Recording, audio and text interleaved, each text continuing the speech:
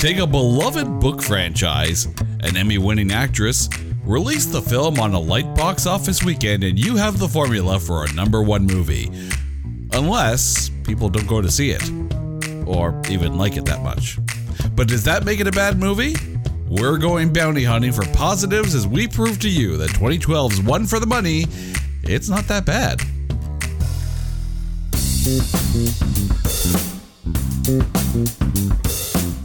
Welcome to this edition of It's Not That Bad, the podcast that looks for A grades in B movies. And what we're looking at today is what was hopefully going to be the beginning of a lucrative film franchise, but just happened to have a bit of a failure to launch. And joining me as we take a look at 2012's One for the Money, my wife, Carrie, is back behind the mic. Carrie, how are you doing today?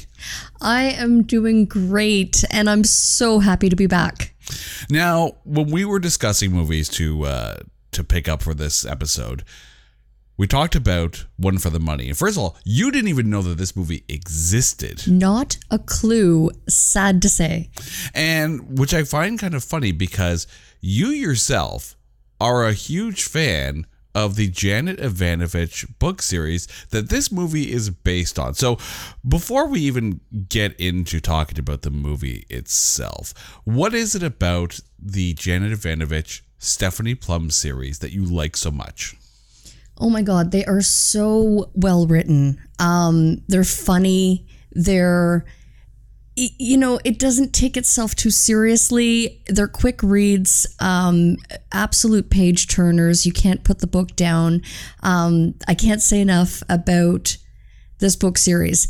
And yes, sad to say that I was unaware that this movie even existed, even though I have every single book in the Stephanie Plum series. And for the record, that is 28 books and counting. All 28. She actually just put out number 28 fairly recently. I think it was the beginning of November that it was released. But there comes the problem. We know the saying, the book is always better than the movie. Yes. So I have to ask, but before we even get into talking about how good the movie actually was, were you nervous about sitting down and watching a movie based on a book series that you love so much? I was frightened. I went into it telling myself, you know what? I'm going to put all expectations behind me. I'm going to put all of my preconceived notions of who should play which character. I had the movie already cast out, I had the book and the character of Stephanie Plum already cast in my mind. And yes, I was nervous. I was hesitant. But as soon as I heard the movie existed, I had to watch it. And I am so happy that I did. Okay, so we're going to get ready to get into the breakdown of this film. But before we do, it's time. So, Carrie, you actually have the book in your hand, the Janet Evanovich One for the Money book in your hand. So let's take the back of the book and trailerize it. Trenton native Stephanie Plum is out of work, out of money, and her car's in repo hell. So who does a hardly working girl turn to when the going gets tough? Meet cousin Vinny, bail bondsman. Stephanie figures it's nice work if you can get it. Her first assignment? Nail Joe Morelli, a former vice cop on the run from a charge of murder one. There's also a cranky ex-prize fighter dogging her and a nasty habit she has of leaping first and looking later. If Stephanie doesn't wise up fast, the first dead body she sees could be her own.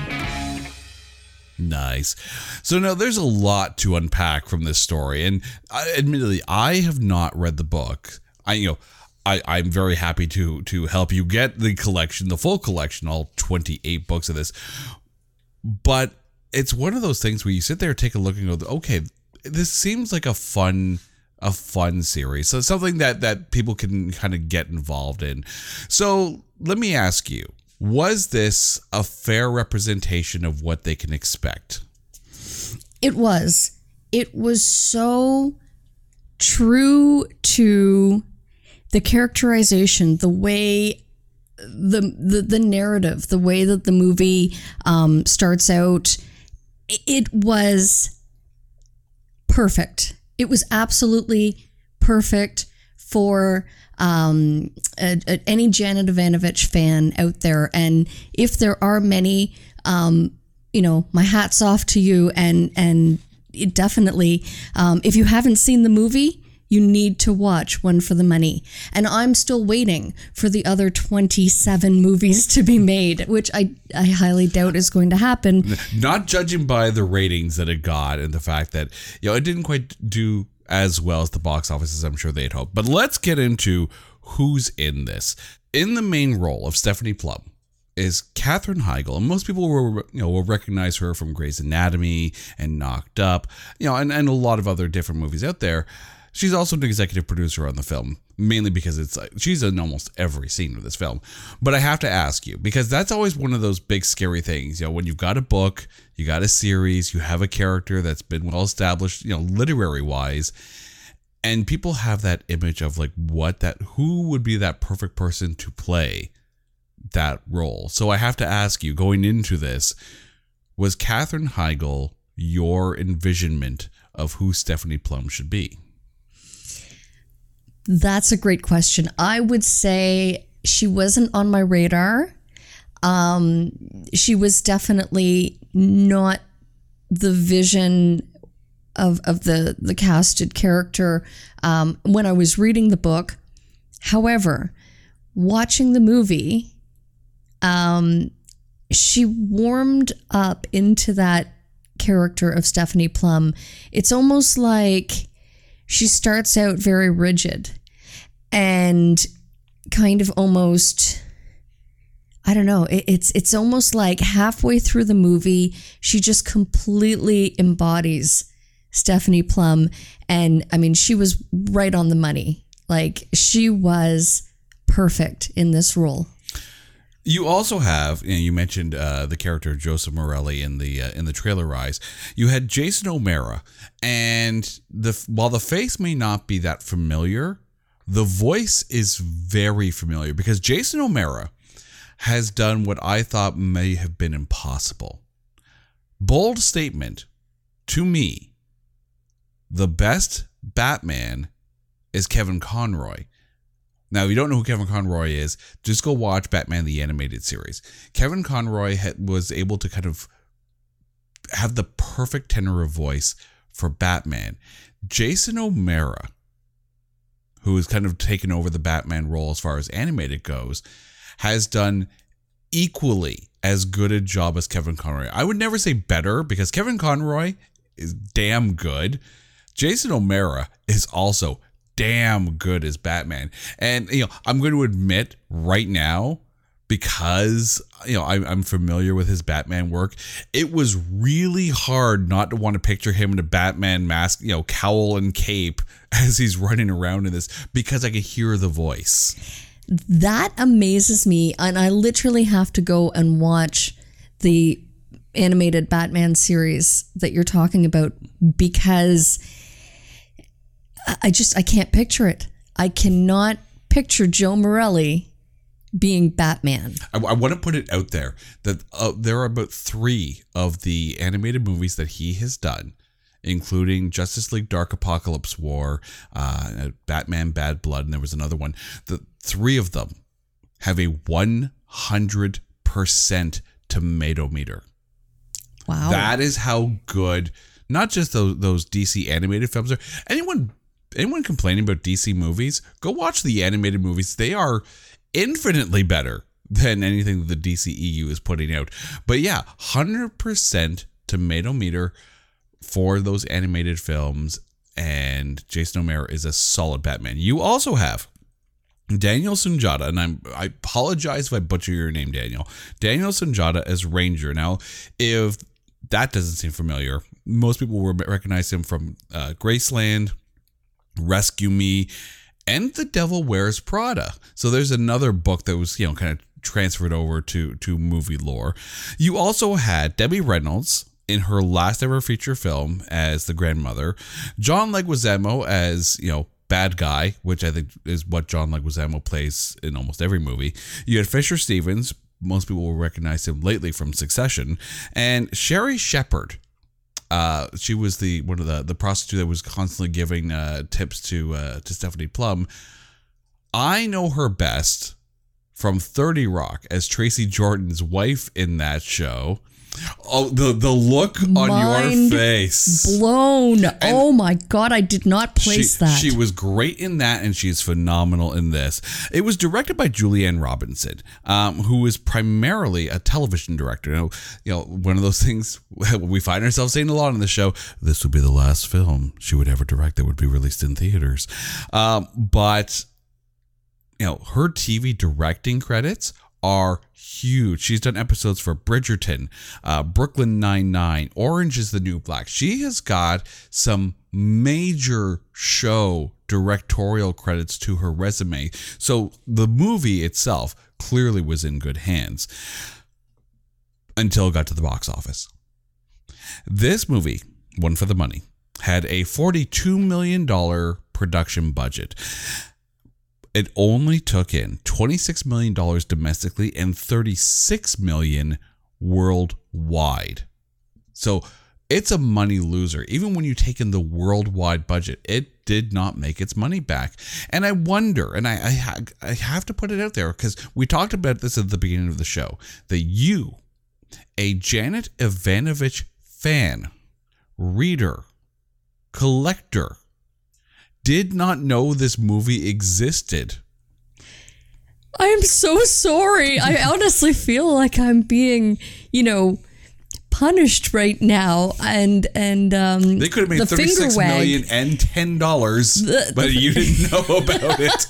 The finger wag is, I have to ask about the publicity. You had mentioned earlier that Katherine Heigl and Janet Evanovich did a promo tour.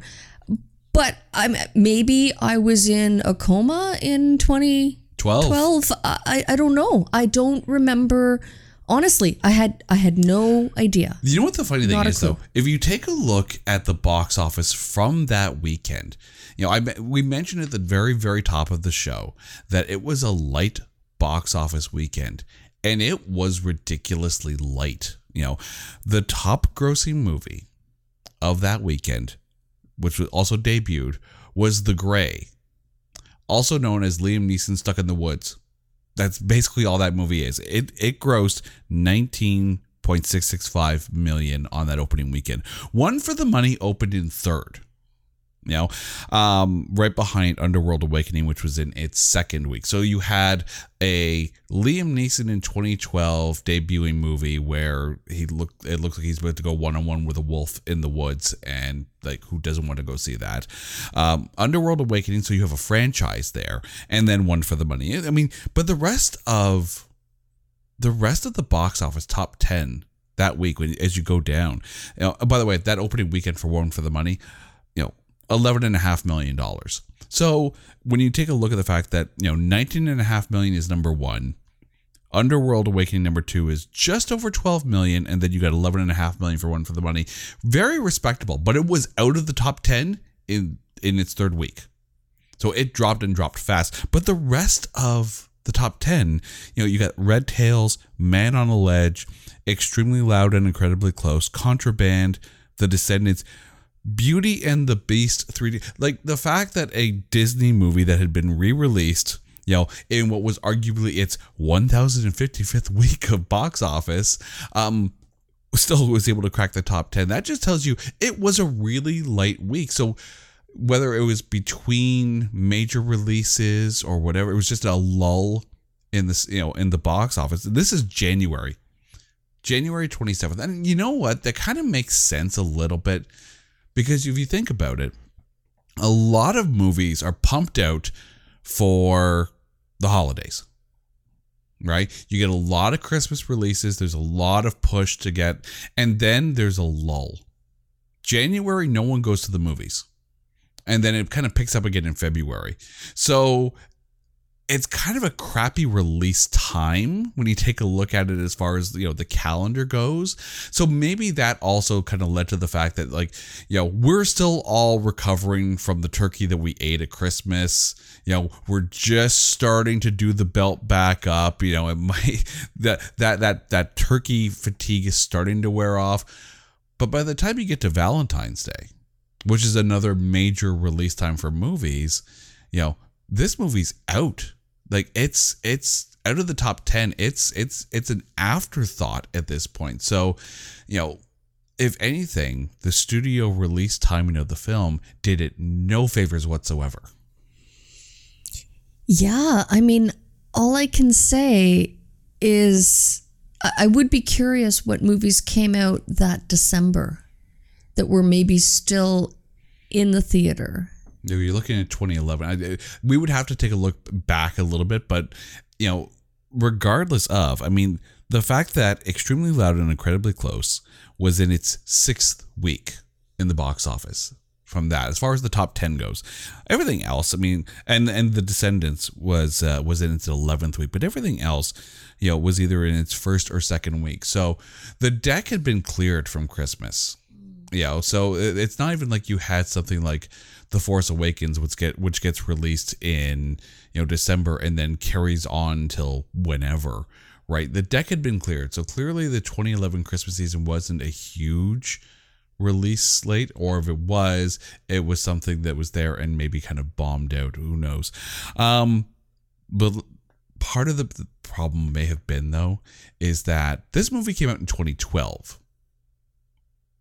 The book came out in 1994. Exactly. Yeah. So here you have, you know, 8 years, no more. Mm-hmm. That's more, like, because I can't do math. 18 years between book and movie, right? That's a long, long time to go. And yes, admittedly, sometimes, you know, things kind of get a second life, and I get that. But the rights for this movie were bought in 1997. Oh. Columbia and TriStar had the rights in 1997, and then those rights were acquired by Lionsgate in 2010. This movie was in developmental hell. Why is that? I honestly don't know. They had the rights, and that's something that movie companies will do. They see a franchise or they see a property that they're like, you know what? If we bought this and we made a movie out of it, we could easily we can make a movie. We're fine. We're good. But then they get it and they stall on it and they sit on it and they don't want to do anything until they think that, okay, maybe we can do something with it. And then, you know, if they don't afterwards, then they'll sell it off or whatever, or they'll hold on to it and they'll push something out just to kind of keep the rights. But that is a long time for developmental hell, to the point of, like, even Janet Evanovich herself. There was a quote that she had said in an interview saying they're sitting on a multi-million-dollar movie franchise and here we are still waiting, but is what it is, kind of thing. And I'm obviously paraphrasing the quote, but, you know, Evanovich knew, like, the rights had been acquired. So I'm sure it was a relief to see the movie out there, and she seemed very happy with it. But, you know, it's like the anti-Clive Cussler in this case, because, you know, anytime a Clive Cussler movie comes out, Clive Cussler himself is poo-pooing over the entire movie. You know, that can't do it well. Here we have Janet Evanovich, who's very happy with the movie, and yet it still didn't help. You know, it's interesting, as you were mentioning that, I popped over to Fantastic Fiction, and I was curious which book in the series she was on by 2012. So in 2012, Notorious 19 was released. There were 2 releases, Smokin' 17 and Explosive 18 in 2011.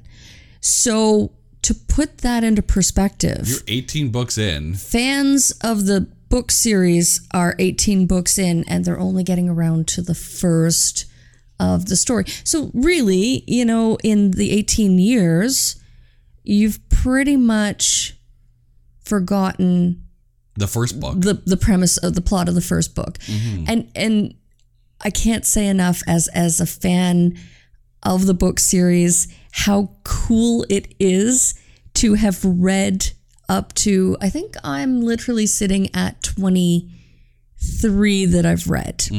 Okay, 22 or 23 was where I left off. A lot has happened to Stephanie Plum and in her life by that point. So to double back to where it all began in One for the Money, and to see kind of that dynamic of where she is in her life, recently divorced. She's hunting down Joe Morelli, who fans of the series, I don't know, am I allowed to do spoilers? I'm going to just break all the rules today. We are almost 10 years since the movie has come out. So if you haven't watched the movie yet, you know what you can do with yourself. But if you haven't watched the movie yet, go watch the movie and then continue to do whatever to yourself. But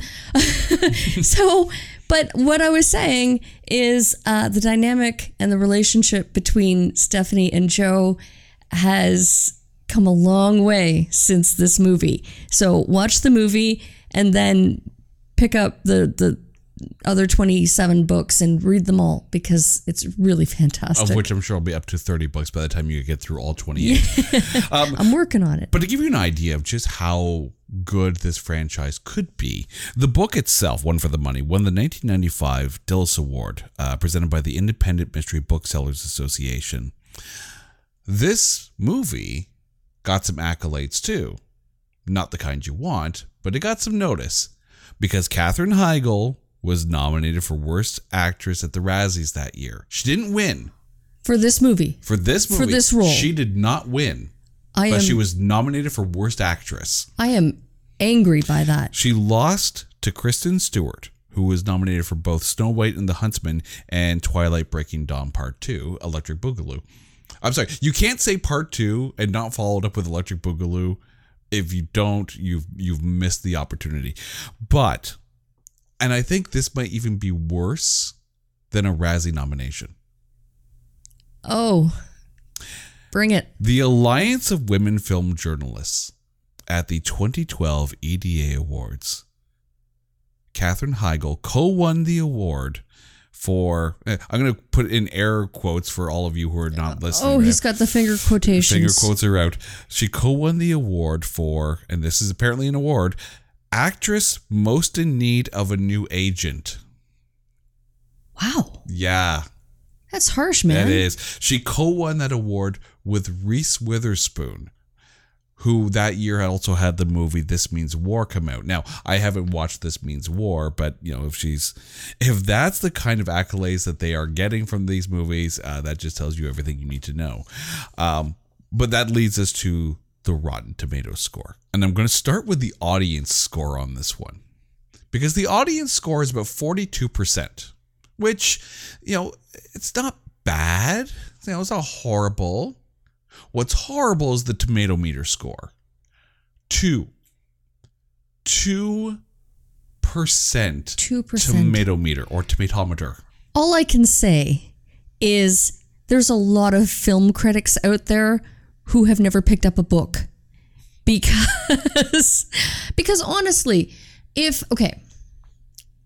as a huge fan of the book series, if you were to just go into watching this movie without that previous love for the character of knowing nothing about the book series whatsoever. Knowing nothing about the character. So if you're me. Okay. So then I have to ask you, what did you think? Oh, we'll get to that in a little bit. Okay. But right now we're talking about the tomato meter. And I do have to say, if we're looking for positives, this wasn't Katherine Heigl's worst tomato meter movie. It gets worse. It gets worse. Than 2%. It gets the big donut worse. Ooh. Because in 2006, Katherine Heigl was in a movie called Caffeine with Mano Suvari and Breckin Meyer, and that got the big old donut of 0% on the tomato meter. So it's not Caffeine, you know, so there's positive there. I want to point out too, And this might have actually led to why it got a low tomato meter and why it didn't do so well at the box office. Because 2012 was the last year of Jersey Shore on MTV. And Jersey Shore, for anyone who has never watched Jersey Shore, you are the lucky chosen few. But for anyone who does, they know that Jersey Shore is not exactly the best representation of people in Jersey. And this movie, is based in New Jersey, and there is a whole lot of Jersey accent in this film. So I wonder, I do have to question if there was some Jersey Shore fatigue that led into One for the Money, and people hear the Jersey accent and go, "Oh, where's Snooki and JWoww?" It's quite possible. And then one of the other things too, and I have to bring this up, Katherine Heigl, for as good an actress as she is, she's got an Emmy to prove it, hasn't exactly had the best work with reputation. WatchMojo.com had her as number 6 on their list of top 10 difficult actors to work with. Part of that is the fact that, she kind of got called out for dissing the script of Knocked Up, even though she was in it, and, making some comments that made the writers and producers of Grey's Anatomy kind of sit there and go, "Whoa, hold your horses there, Catherine." So, who knows? Again, full disclaimer, we don't know jack of what goes on behind the scenes of the movies. But, if you take a look at, because Jersey Shore by 2012 is just like an annoying joke, and, you've got all this, I don't know to say bad press, but, not exactly, shining light of, or beacon of niceness. Katherine Heigl wasn't exactly America's sweetheart in 2012. So I wonder how much all that plays into the tomato meter. So when the critics go into a film, their guns are already loaded and they're ready to just, fire away some just nasty hyperbole on this. I don't know. I mean, if you were to just watch the movie, again, without the prior, knowledge from the book series, it's not a bad movie, but it's not, it's kind of almost like an HBO made for TV series turned into, a blockbuster released in theaters.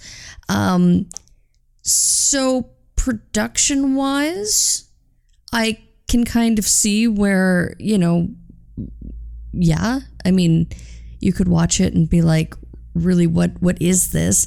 And I think too, a lot of it, as a fan of the book series, it's like, yes, the book is better than the movie. I think there's a lot of backstory or a lot of scenes where they tried to fill in the backstory or provide the information that's needed, but I think they kind of faltered with that. There were a few scenes where it's kind of like, who is this character and what is happening and why is this important to the plot line? Because it wasn't flushed out well enough in the 2 hours. Actually, an hour 35. Yeah, it's not a long movie by any stretch of the imagination. It is not. And I really feel like either it needed to be a 2-hour movie or they needed to almost add some more to the scripting. I do love how they had, the narration, the kind of, helped it along in certain parts, mostly at the beginning. Almost diary-esque. Right. Kind of. But to another comparison, you take a look at, I guess it was the original theatrical release of Blade Runner where you had, Harrison Ford's narration kind of go through it. Obviously, the director's cut doesn't have that, but it kind of helps almost that, speaking of bounty hunters, because Blade Runner is basically that, a bounty hunter, if you will, almost that film noir type feel to it, even though this film doesn't really come across as film noir. But I want to put this out there, and this was one of the things that kind of really sat with me. in that you have a character and a series of books, and something about this film just said to me, this would be so much better as a series. This would be so much better if, maybe not a Netflix, but I mean, like, this could be a network television series and do really, really well. And the first thing that came to mind as I'm watching this is Karen Sisco. I was going to say, I was really going to pull that parallel. Yeah, because, Elmore Leonard fans, speaking of prolific mystery writers, right? Elmore Leonard fans know that the Out of Sight came out, and then the character of Karen Sisco was picked up and built into a series starring Carla Gugino. And again, apologies to Carla if I just completely mussed up your name. But that series was so much fun. It was so much fun, and I kind of wish they did more than one season of Karen Sisco, because it lent itself well to an episodic kind of case of the week series. And I think Stephanie Plum would not just do well, but thrive in that bounty of the week kind of, or even you have an underlying storyline that kind of goes through, because there is a lot to this, not just to this movie, but to the, the back, the characters and how they're fleshed out. So being a fan of the series as you are, again, better as a movie or even better as a series? I completely agree. I think as a series, there's so much more they could do with it, with the backstory, with even the bad guys and the quirkiness of the misadventures of Stephanie Plum would be just brilliant. Okay, as a series. So let's get to the acting here, and I think we need to start at the top. We need to start right at number one on the call sheet, in Katherine Heigl. I liked her in this. I really did, and I think I liked her despite the script and the direction, because there were times when her Stephanie Plum felt kind of not ditzy, but definitely out of her element and definitely a little frenetic. And then there were times when she kind of felt over cocky, right? Cocky or clueless it was kind of one or the other. And again, maybe this is one of those things where in a series you can kind of flush that out and see the development. In an hour and a half, you kind of have to rush everything into it. So I think I enjoyed her despite the script she was dealing with, and despite how everything kind of felt rushed an hour and a half. So again, we talked a little bit about, is Katherine Heigl your Stephanie Plum? So what made her enjoyable to you as Stephanie Plum?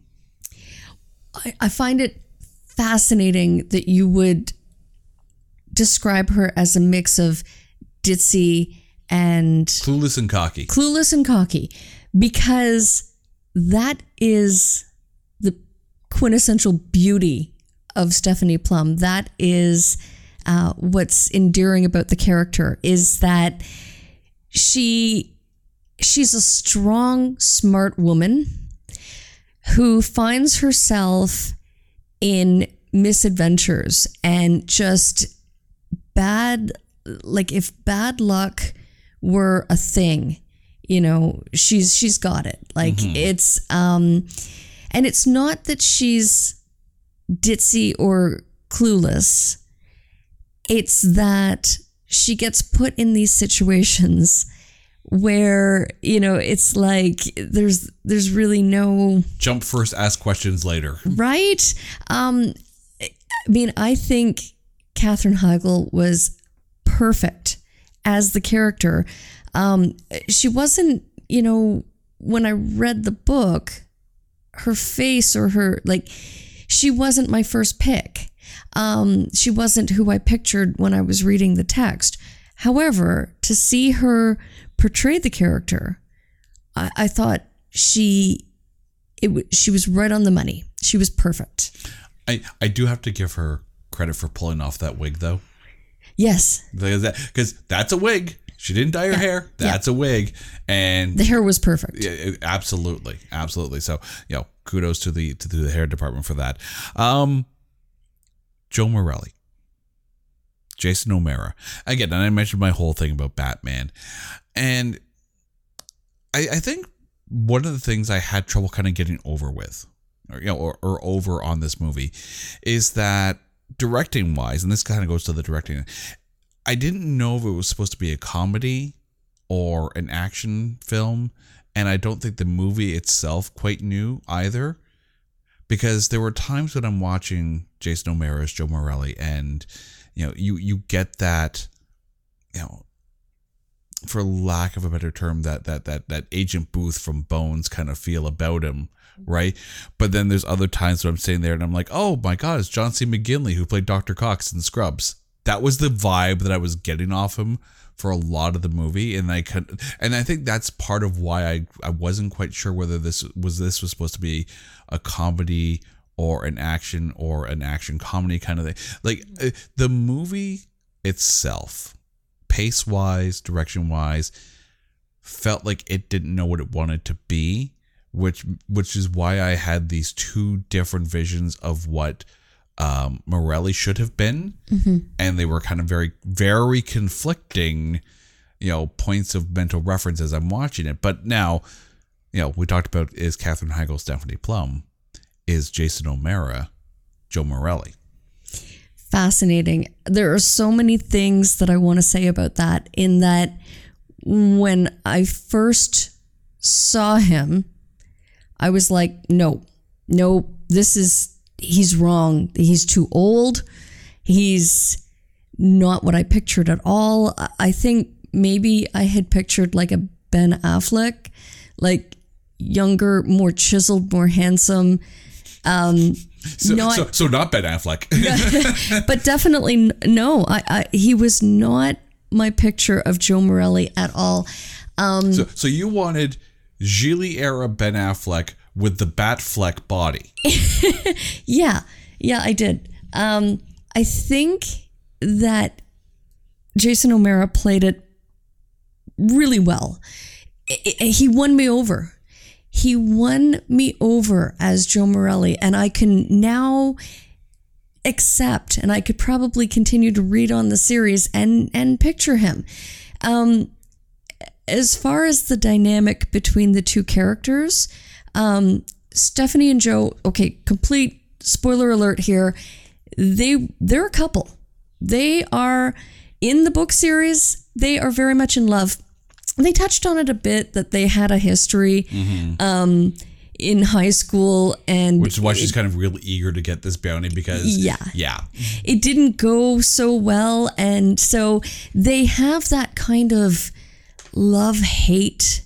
They hate to love each other, and they love to hate each other. And that did play somewhat well, and I'm glad they didn't go full on, but they kind of fall in love afterwards. Yeah, because I know that there were plans to make Two for the Dough as a movie, and once the box office kind of came in, and that 2% tomato meter, it's like, yeah, we're not going to do this. Yeah, and that early in the book series too, they pretty much disliked each other.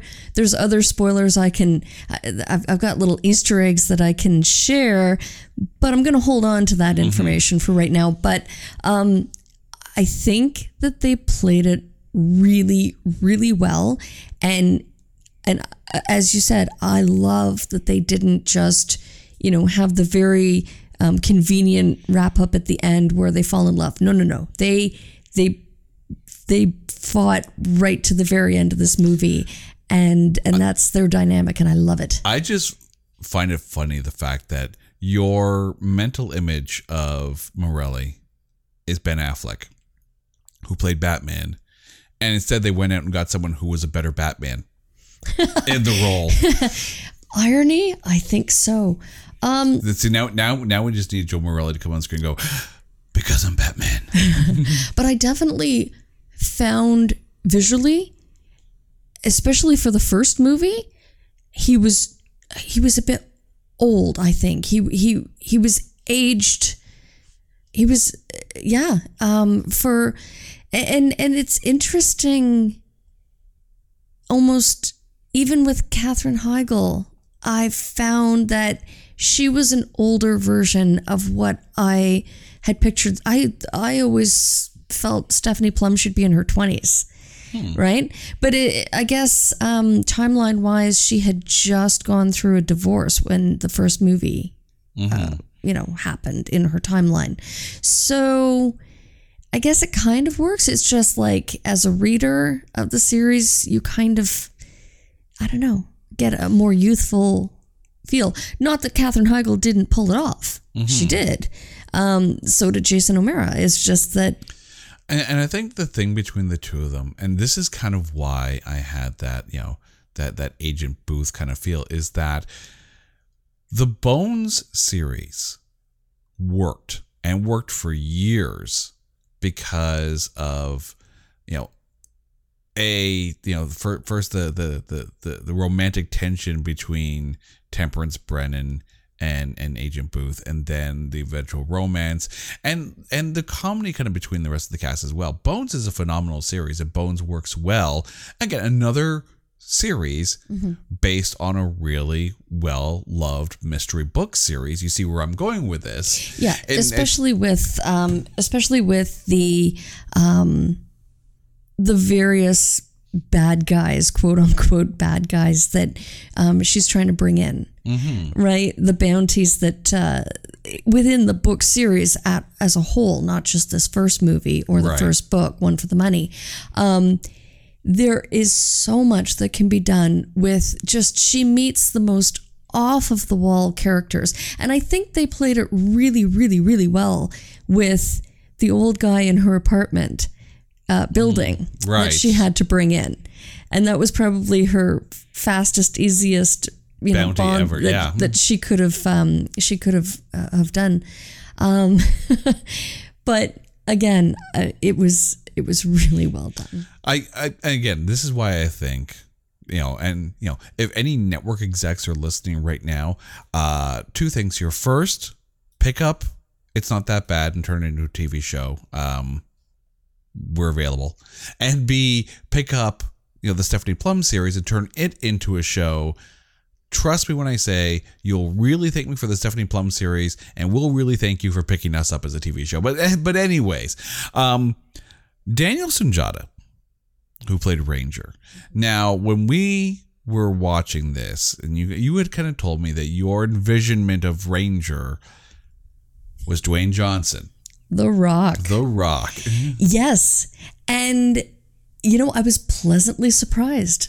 I was very pleasantly surprised. Because that's a lofty goal to sit there and say, all right, I want The Rock and I got Daniel Sunjata. But if you're saying that he pleasantly surprised you, well, then maybe The Rock needs to up his game to Daniel Sunjata levels here.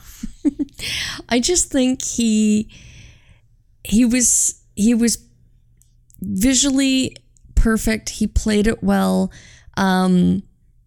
The character of Ranger in the book series is so pivotal to Stephanie's success. So was Morelli, arguably. However, Ranger, I love that they really focused on him. In the books, he's kind of like, he comes and goes, but he's a very not often mentioned character. He comes across to me like Harvey Keitel's The Wolf at a Pulp Fiction, where if you got a problem, he'll solve it. Now check out the beat while the DJ revolves it. But I'm sorry, I just went there. I went there, and I'm sorry. And as I'm saying it, I'm even sorry I said it myself. I approve. I'm a fan. I apologize to all the listeners right now. I just can't believe I vanilla iced Daniel Sunjata's Ranger while talking about Harvey Keitel in Pulp Fiction. I'm gonna go sit in the corner after this and think about what I've done. That's a real mashup of worlds there. But yeah, here we are. But it is very much that fix-it character, that guy that you call in to solve the issue, not necessarily to MacGyver it, But I also think, as far as a casting aside goes, if you were to put someone like The Rock into this role, it becomes a Rock movie. And that's maybe not a good thing, because it's Stephanie Plum's show. It should be Stephanie Plum's show. And I think it's actually smart casting to put someone in like a Daniel Sojado, who's not necessarily going to outshine Katherine Heigl, but who's going to bring a really good performance in order to be able to elevate everyone else. Agreed. Completely agreed. One of the very, not necessarily a minor character, I'm sure, as far as the book series goes, but at least minor enough in the grand scheme of the movie itself. And it's, not to say that, the actor's minor, but Patrick Fischler, who played Vinnie Plum, it's a smaller role as far as the movie goes, but this was another one of those things where it's like, this is pitch perfect casting, for what, again, I'm watching this as someone who's never read a Jan Evanovich book. We got most of them. If Jan Evanovich wants to send us the rest of the book, we're good with that. We'll send you a list. But, I've never read any of her books, but this guy not only feels like he would be related to Vinny, or to Stephanie Plum, but there's more to Vinny, I think, and it will lead into my next point, in that Anne Reeder, who played Connie, the secretary, again, loved her, thought she was great, but there was something about her in that it felt like she ran the place. 100%. Right? She's the one, doling out the bounties and really making sure that, the operational side of the skip tracing works, and Vinny basically defers to her. And it makes sense then that Vinny would, basically send his, completely out of her league Stephanie Plum out to do skip tracing, and Connie's trying to keep everything afloat. And so the two of them, Patrick Fischler and Anne Reeder, I think chef's kiss casting of those two roles. Oh my God. Absolutely. As soon as I saw Anne Reeder on the screen, the first line of dialogue out of her mouth, I was like, that's perfect. She's perfect. There's no other. That's your Connie. Yes. She was absolutely brilliant as Connie. And you're absolutely right that in the book series, the dynamic between Connie and Vinny, 100%, she runs the show, And yeah, it was absolutely perfect. Both of those actors just absolutely nailed it. Mm-hmm. They nailed their parts. I don't know what I think about John Leguizamo in this as Jimmy Alpha, because, and again, I mentioned it earlier with The Rock, right? If you put Dwayne Johnson in as Ranger, it becomes a Dwayne Johnson film. But John Leguizamo, right? It's almost like you have this character and then you have this vision of who that character should be. And it's usually someone like John Leguizamo, and then you just basically call him up. Did it feel typecast for what John Leguizamo normally pulls in? My God, no. Actually, really? Yeah. For myself, the minute that you had mentioned that he's in this movie, I thought, oh, okay. He's really going to play on the comedy. Mm-hmm. But his delivery of the character itself, no, I found he was really, you didn't see it coming. You just had no idea that he was, definitely the one. Spoiler alert. Yeah, right. I think the thing with John Leguizamo, he was running the show. I think the thing with John Leguizamo is that, for all, the roles you could point to John Leguizamo was like, well, that's just John Leguizamo basically playing the same character and over again. I kind of wished that he brought maybe a bit more a bit more of the dark, not necessarily the darker side of that character, but a bit more, anger, or at least this threatening level to this role. And we know he can do it because of Summer of Sam. Summer of Sam, it was this really, really good movie with, it was him and it was Mira Sorvino. And, there's a lot of depth to his character in Summer of Sam. I just think Jimmy Alpha kind of came across as and again, this is just me, a two-dimensional character.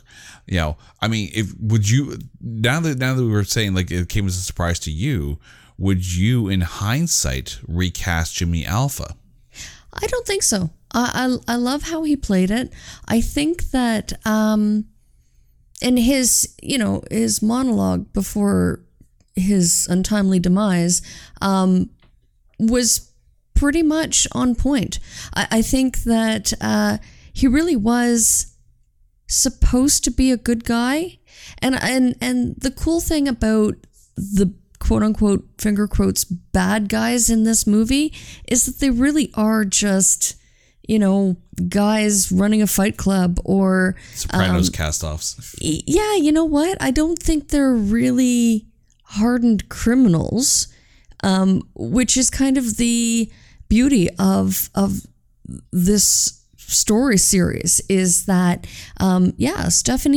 she's working for a bail bondsman, so she's bringing in bounties on, really, these guys are just everyday guys who skipped a court appearance, could have forgotten, maybe they were drunk that day, we don't know, but the point is that they missed their court appearance and now they have a bond, a bounty. They have a bounty on their head. So she has to bring them in. And I think one of the things too is that, again, we mentioned that it's set in Jersey, and we talked about Jersey Shore, regrettably talked about Jersey Shore, but it also means we have to bring up The Sopranos, because in The Sopranos, of course, you have a very mafia base, like these are bad people doing bad things, and you take a look at, and this is going off of what you have said about the Stephanie Plum series, is that these aren't necessarily bad people doing bad things. These are just idiots who didn't show up at court, right? Not necessarily bad people,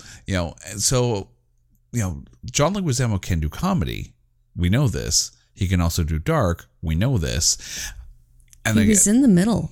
Yeah. He was really in the middle, and I think he was kind of struggling with that. And again, he was kind of the underdog. I didn't see it coming, even though I should have known the character. But I think he played it well. I really do. And I love that he wasn't over the top. This movie itself could quite easily have gone off the rails in the comedy, and they didn't. And I like that. I like that it had that. It was dramatic and it was sexy at times. The on and off again cat and mouse chase with Stephanie and Joe. It was exactly what it needed to be, and it wasn't over the top. And I like that. Now, as we sat down to watch this film, one of the first things you said is, I hope they have Grandma in this. Oh, Grandma Mazur. And of course, Debbie Reynolds. Who's an absolute gem of an actress. She wasn't who I pictured, though. Reading the books, in my mind, all I could picture is Estelle Getty. And I do, rest in peace, Estelle. I love her. I love... Picture it, Joycey, 2012. She really... I think, I think she did really well. I think it was a very diluted version of Grandma Mazur, because in the books, I think they diluted the character, and I'm not quite sure why. I think it's one of those things where you have, by the time this movie comes out, you have 18 books in the series. 19, of course, being released in 2012, but the movie came out very early 2012. So 18 books for sure on the shelf. So you have, the Stephanie Plumiverse, very well established.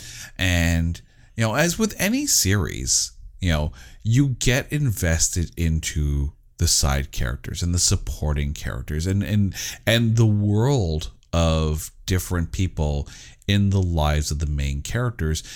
And when they come onto the screen, you know them, you want more of them, but in an hour and a half, you're not going to get that because, you have to focus on the main character as much as you may or may not love, the side characters in the series. So it's hard, you jump in with both feet into a series like this, and you have to give enough backstory so you kind of get the feel for who Stephanie Plum is, but you can't spend too much time on it. Otherwise, you're going to have a 3-hour Zack Snyder film, and it's just not going to do as well, even considering how well it did already at the box office. Mm-hmm. Again, the books are quick reads, and being such a fan of the series, I can say that, Debbie Reynolds did an amazing job. Okay, no disrespect, but I think in the role of Grandma Mazur, and I was really looking, as soon as the movie started, first credits rolled, your butt hit the chair. I'm like, where's Grandma? I'm like, I hope Grandma's in this. So I think that either a Joan Rivers or a Betty White could have really played I expected. But to the same token as well, and I think what Debbie Reynolds, really brought to her roles is that she never, ever, ever overstaged where the focus was going. She always had this great ability to, kind of see the whole. She saw the forest and not just the trees, So with a Betty White, you almost get a Dwayne Johnson feel in that it would upstage the scene. But now that I've said that, now I want a Dwayne Johnson and Betty White film. Yes, 100%. Stop or My Mom Will Shoot 2, starring Dwayne Johnson and Betty White. Oh God, that would be amazing. Right? It needs to happen. Absolutely. Or even just remake the old one. Because the old one had Stallone and Estelle Getty. Mm-hmm. Now I want Dwayne Johnson and Betty White in either a remake or a sequel of Stop or My Mom Will Shoot. I am going to blast this out so we can manifest this into reality. I am literally going to tag Dwayne Johnson on this podcast. Twitterverse, make it happen. Make it so. Let's put this out there, okay? Dear Dwayne, hi. This is the It's Not That Bad podcast. You are a talented actor. You've been able to do many things, but what you haven't been able to do is to bring back to life a movie that may be slightly overlooked, but still golden in nature. You see, you have the ability to create Stop or My Mom Will Shoot 2 with Estelle Getty's Golden Girls co-star, Betty White. This needs to happen. We need Dwayne Johnson and Betty White on screen together. Put it together, make it happen, put it on Netflix. I'm cool with Netflix. That'd be great. Trust me, the world will thank you, and then you can thank me afterwards. So that is my, that is my request of Dwayne Johnson. If I can manifest anything into this world, it's Dwayne Johnson and Betty White in a movie together. Totally fine with it being Stop or My Mom Will Shoot. Also, I want to see him as Ranger in the Netflix series. Nah, you can't take that from Daniel. He did such a good job. He did a great job. He did. But one of the things that, and we talked about this a little bit earlier, that, you know, it felt like it would have been better as a series. But I have to ask, right? Because again, I jumped into this film knowing jack and squat about the series, except for the fact that there's a girl named Stephanie Plum and there's a whole lot of books about her. The movie at times to me felt like it took for granted that you were already invested into the series, right? There was no, there's no gentle prodding into this. You're pretty much like, crane lifted and dropped right into the deep end of the pool. Mm-hmm. So for me, it took a little bit of getting used to and kind of figuring out on the fly who is who. You went into this fan of the series. Did you need more backstory of where we were in Stephanie Plum's world, or were you fine with how you jumped in? That's a great point, because I recognize and I realize that the way the movie was produced, again, I started out by saying the book is always better, because there's a lot of backstory and a lot of character building that needed to be done. I think the movie tried and did what it could in the hour and 34 minutes that it had, but I wanted to see more. And I think, to your point, I think, it does a disservice to anyone who hasn't read the book series to just watch the movie on its own as a standalone, because there is a lot missing. And even with the character, how Katherine Heigl played Stephanie Plum at the beginning, it took her about a half an hour into the movie to warm up into the character. Mm-hmm. And it seemed like there was a lot going on, and the film felt a little rushed. But again, you're trying to put, I guess, an entire book into 1 hour and a half movie, of which you've already said that, there's a lot in there. Again, further lending itself better to a series, or at least expanding. Maybe that's the series. You expand from the books rather than try to cram the books into a series. Just expand more of the Stephanie Plum storyline. But it did feel a tad rushed. So, did they cover the book well enough in the movie for you? Yeah, I really feel that they did. I feel that, and full disclosure, I watched it a second time after our first watch. And I found the more that I watched it and the more that I, slept on it and stepped away and kind of really digested what they did with the available time that they had. Right. Again, I really feel that it could have quite easily been a 2-hour movie, but they did a good job to just give enough and then wrap it up nicely. Mm-hmm. And I think they did really well. I do have to ask, because obviously with any book, if you take a look at how long it would take you to actually read a book, cover to cover, 286 pages. 286 pages. If you sat down and did nothing all day, you could probably finish it. It may take you a day and a half, right? Day and a half is too long for a movie. So, of course, parts of the book are going to get left out. Was there anything out of the book that was missed and definitely should not have been? Again, I would have read One for the Money possibly 18 years ago, if not. Yeah.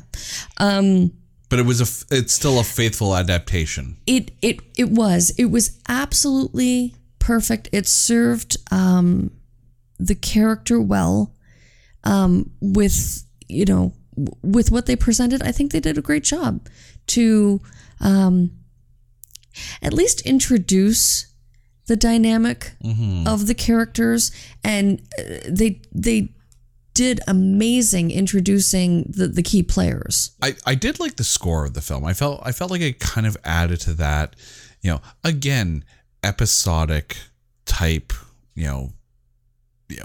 crime of the week, or, again, like you could hear hints of what bones could be. And Deborah Lurie was the composer for that, and she's done a lot. She's done a lot of good work. She did Drop Dead Sexy. She did The Unimaginable and composed music for the remake of Footloose, which that's going to be a daunting task. And most recently, I think, or one of the more recent things was the TV series The Astronaut's Wives Club. It didn't overswell. It didn't take away. It accented nicely, and it gave it that, that comedic action type feel. I think that went across well. But we've gotten to the point now of the show. So I have to ask you, Carrie, who is your MVP of One for the Money? This is going to come out of left field, but I got to go with Sherry Shepherd as Lula. Love her. Oh my God. Again, I had mentioned earlier about Connie, so I don't need to circle back to that too much.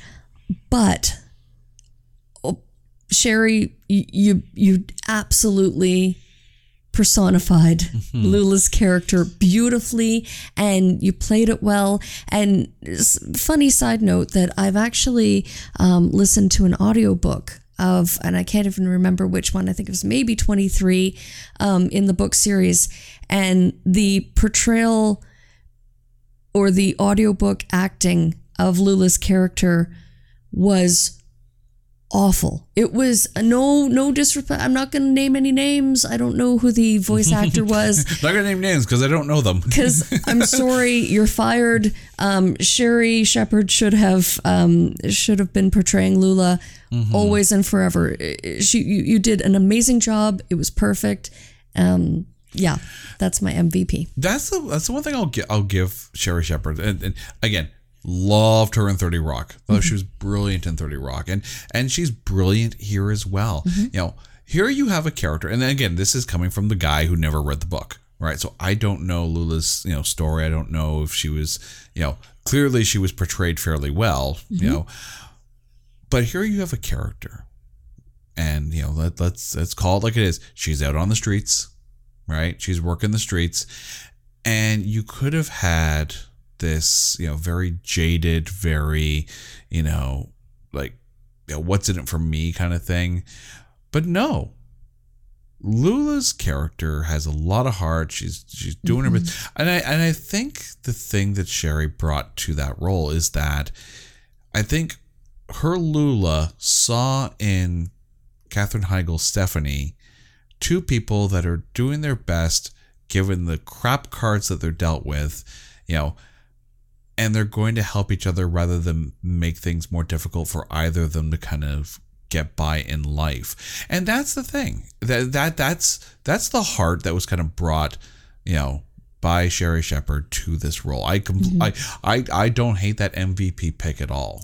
And the way they wrapped it up nicely at the end of the movie, having her now working for the bail bonds for Vinny. She works for Vinny now at the end of the movie, and that is true to the story.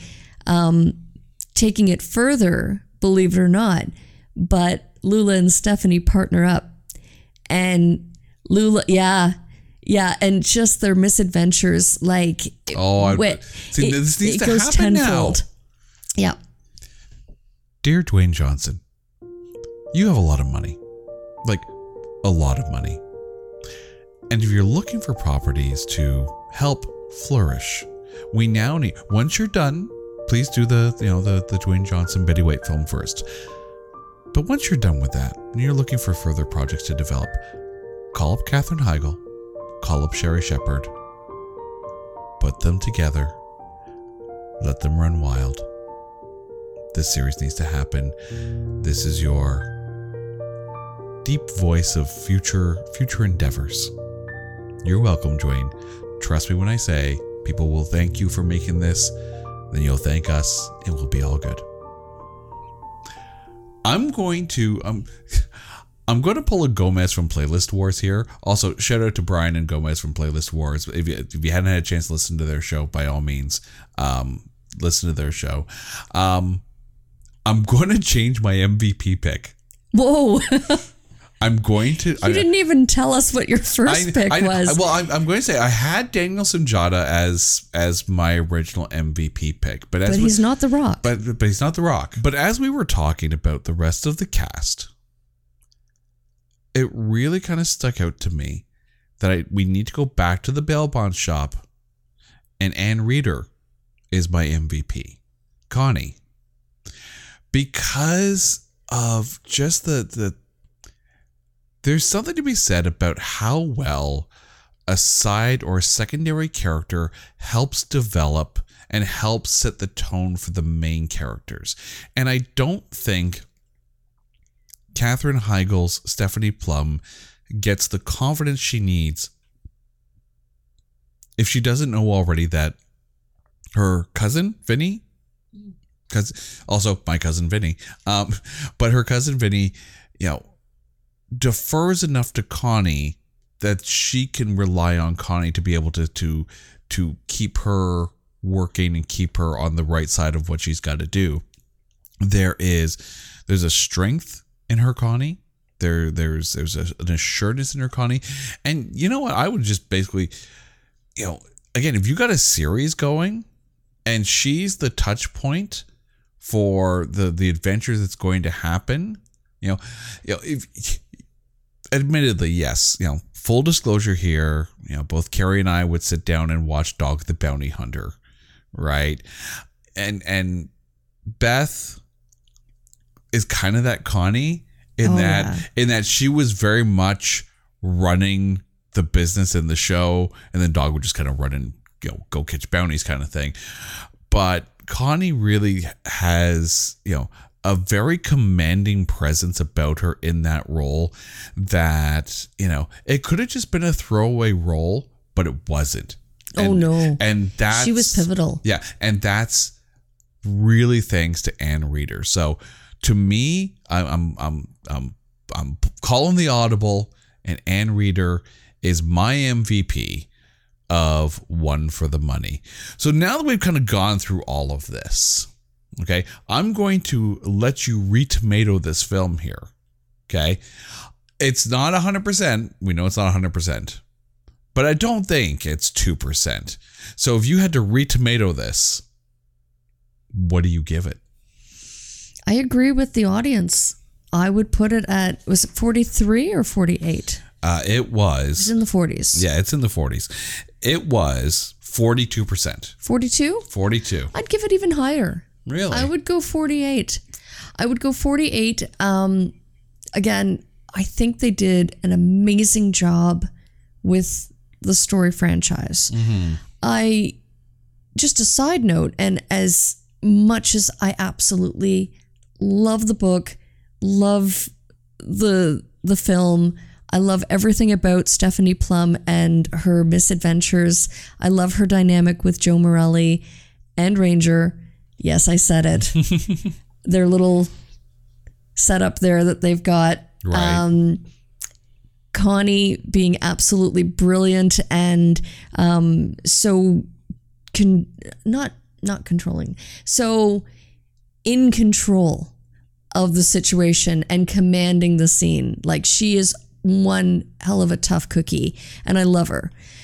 And I think that, it was played beautifully. Lula being, again, the heart of gold, having, that street smarts, and in the book, she's also a very tough lady, and that was portrayed very well, I think, in the scene where she was a victim of,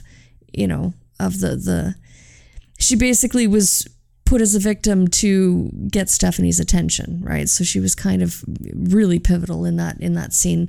I do have to question, though, and the movie, just kind of ran with it, the dynamic between the bounty hunters and the police department. I am not sure how these things work, but I am pretty positive that in reality, in the really real world, bounty hunters don't have that that connection and that support and that collaboration with the police department. I don't think that was based in reality, but you know what? For the storyline, it worked. And as I said, in future books and through the storyline, Stephanie's connection to the police department was always through Joe Morelli. Mm-hmm. In the first book, again, they had that cat and mouse love-hate dynamic, and I'm left questioning how Stephanie had that in with the police department, especially without Joe. It did seem kind of random, but to the same token as well, It wasn't fleshed out well. No, but to the same token as well, maybe it's just the way it was shot, and I know it wasn't shot in Jersey. They shot a lot of it in Pittsburgh. In that it could very well be the fact that it felt like it was set in almost a smaller suburb of Jersey. So if that's Trenton. So I mean, if that I don't know Trenton that well, but I don't know if it's a bigger city or whatnot. But I wonder if it's one of those communities that when you're there, kind of everybody knows everybody kind of thing, and that would kind of make sense. But again, you're right, that wasn't fleshed out. And now that I'm thinking about the police in that movie, Trenton must have the worst cops there because they just seem really kind of bumbling and not necessarily Keystone, but definitely clueless. I do have to give a shout out here to our good friend Anthony Monkey Noodles on Twitter, who said, "I saw that movie a long while back and thought it was pretty good. Got me interested to read the novel series. Naturally, the book is better, but I did find the movie fun and entertaining." Is the book better? Yes. Is the book always better? All 28 of them. I mean, like I said, start with one, read each and every one, and really, they're quick reads. Mm-hmm. You know, like I mentioned, 286 pages of the first book. Definitely it's worth the time invested. And there is just so much more. There's so much depth and so much to love about Stephanie Plum and how she bumbles her way through these bonds, these bail bonds, and she always finds herself in trouble, and either it's Ranger or Joe that is always there to pull her out of trouble and clean up her messes, and I just have to give a nod at it was almost random how they had the scene of the other competing bail bondsman who was on the hunt for Joe Morelli. Mm-hmm. And he, I'm going to totally, spoil the scene, but he steals Stephanie's keys of a car that she had stolen previously. And the minute that he gets into the Jeep or whatever it was, whatever vehicle, mm-hmm. it explodes. Yeah. So again, these things just keep happening to Stephanie, and she skirts by death and, disaster so many times in any given story. Any one of the books has these wonderful little twists and turns. And in the movie, I found that it needed to be fleshed out more. It needed more time, more of a setup. Mm-hmm. More information was needed because it was almost kind of like, well, who is this and why is this happening now? But it is pivotal to the story. So do yourself a favor, everybody, pick up the book and read the whole series, one after another. And the nice thing is that you can literally pick up, if you wanted to pick up 18, right? Each one is cleverly named, by the way. But if you pick up any one of the books, they can be standalone. You don't have to read one and then the other, mm-hmm. because each one of them is a story of itself. So I do wonder, because we did talk about the fact that it was an hour and a half film. Mm-hmm. Given 3 hours, could you tell the story of one book in 3 hours? I think they did it fairly succinctly in the hour and a half. I think 3 would be too long. I ask this it's not Star Wars here. No, I know it's not Star Wars, but I'm not saying it's a 3-hour-long movie. But we know that American and North American based series are, they usually tend to run about 20 episodes or so. Across the pond, over the UK, you can get away with a series that lasts 3-4 episodes. So I'm just wondering, because again, to me, the uninitiated, the non-book reading, movie going public, the movie felt rushed and there was a lot going on. But I wonder if it's one of those situations where in a limited series, right? Season 1, 3 episodes, maybe 4 if you need it, you got 1 for the money. Season 2, 3 episodes, you got 2 for the dough. Season 3, and so on and so forth. Is that maybe the best treatment for this? Or would you just rather see the further adventures of Stephanie Plum, maybe not taken from the book, but continuing on a la Karen Sisko? I think movie plot line, 1 for the money, did a great job in the hour and a half. I think for a TV series, and half an hour would not be near enough to even, touch the surface. I mean, they could do Stephanie Plum, versus this one Bond, right? And do that and accomplish that in a half an hour. But I think as an hour series, and it doesn't always have to be true to the book. I think that there's a lot of liberties that they could take, and especially if Janet Evanovich were on board with... Janet Evanovich would have to be involved in the script writing, in the screenplay. I think that her style of writing is so very funny, and it's so very again, the misadventures and the twists and turns that the plot takes in the books, it would be, it would be a challenge, and it would be really hard for a writing team to do it perfectly. So better to go to the source. Absolutely. Than let. And there were 3 different, screenplay writers on this. So I wonder how involved Janet Evanovich was. That's a very good question. The fact that, because that's got to be tough, right? And I know that's why Clive Cussler was really kind of poo-pooing on movies like Sahara and Raise the Titanic when they were released, based on his books, and they weren't to his vision of them. Janet was very, very happy with how 1 for the Money came out. She was very happy with Katherine Heigl as Stephanie Plum. So clearly the groundwork is set, and I think it's definitely something that could be flushed out. For those of you who've been listening to this now and they're like, you know what, I'm going to give this movie a shot. Please do. It's not that bad. But it's on Amazon Prime, so you can watch it there. Carrie, thank you so much for this. Thank you. I'm so happy we got a chance to watch this and talk about, arguably one of your favorite book series of all times. And oh my gosh, thank you, Jay, for telling me that it exists. I had absolutely no idea. And now that I've seen it, first of all, I hang my head in shame for not being more aware that this was a thing. How dare you?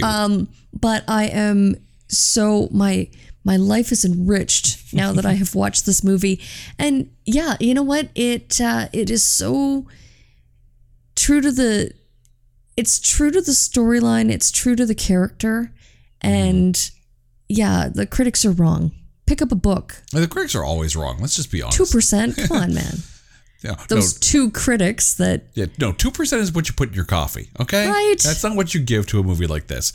Carrie, thank you so much for this. And to the listeners, thank you for listening to this episode of It's Not That Bad. Now, here's the deal.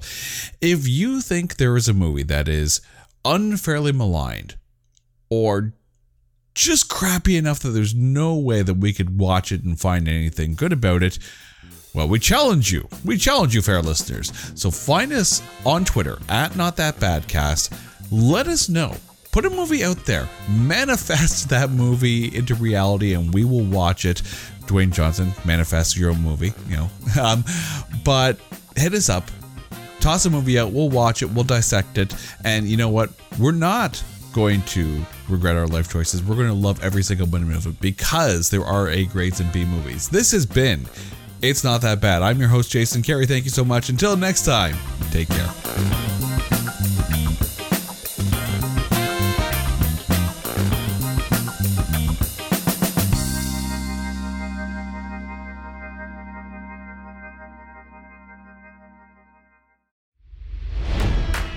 It's NFL draft season, and that means it's time to start thinking about fantasy football. FantasyPoints.com features industry-leading experts and prognosticators using proprietary hand-charted data to help you score more fantasy points. FantasyPoints.com is the place to go for whatever kind of fantasy football you play. Whether you play fantasy football, daily fantasy sports, or do a little bit of everything, Fantasy Points has the meticulously researched content to guide you to victory.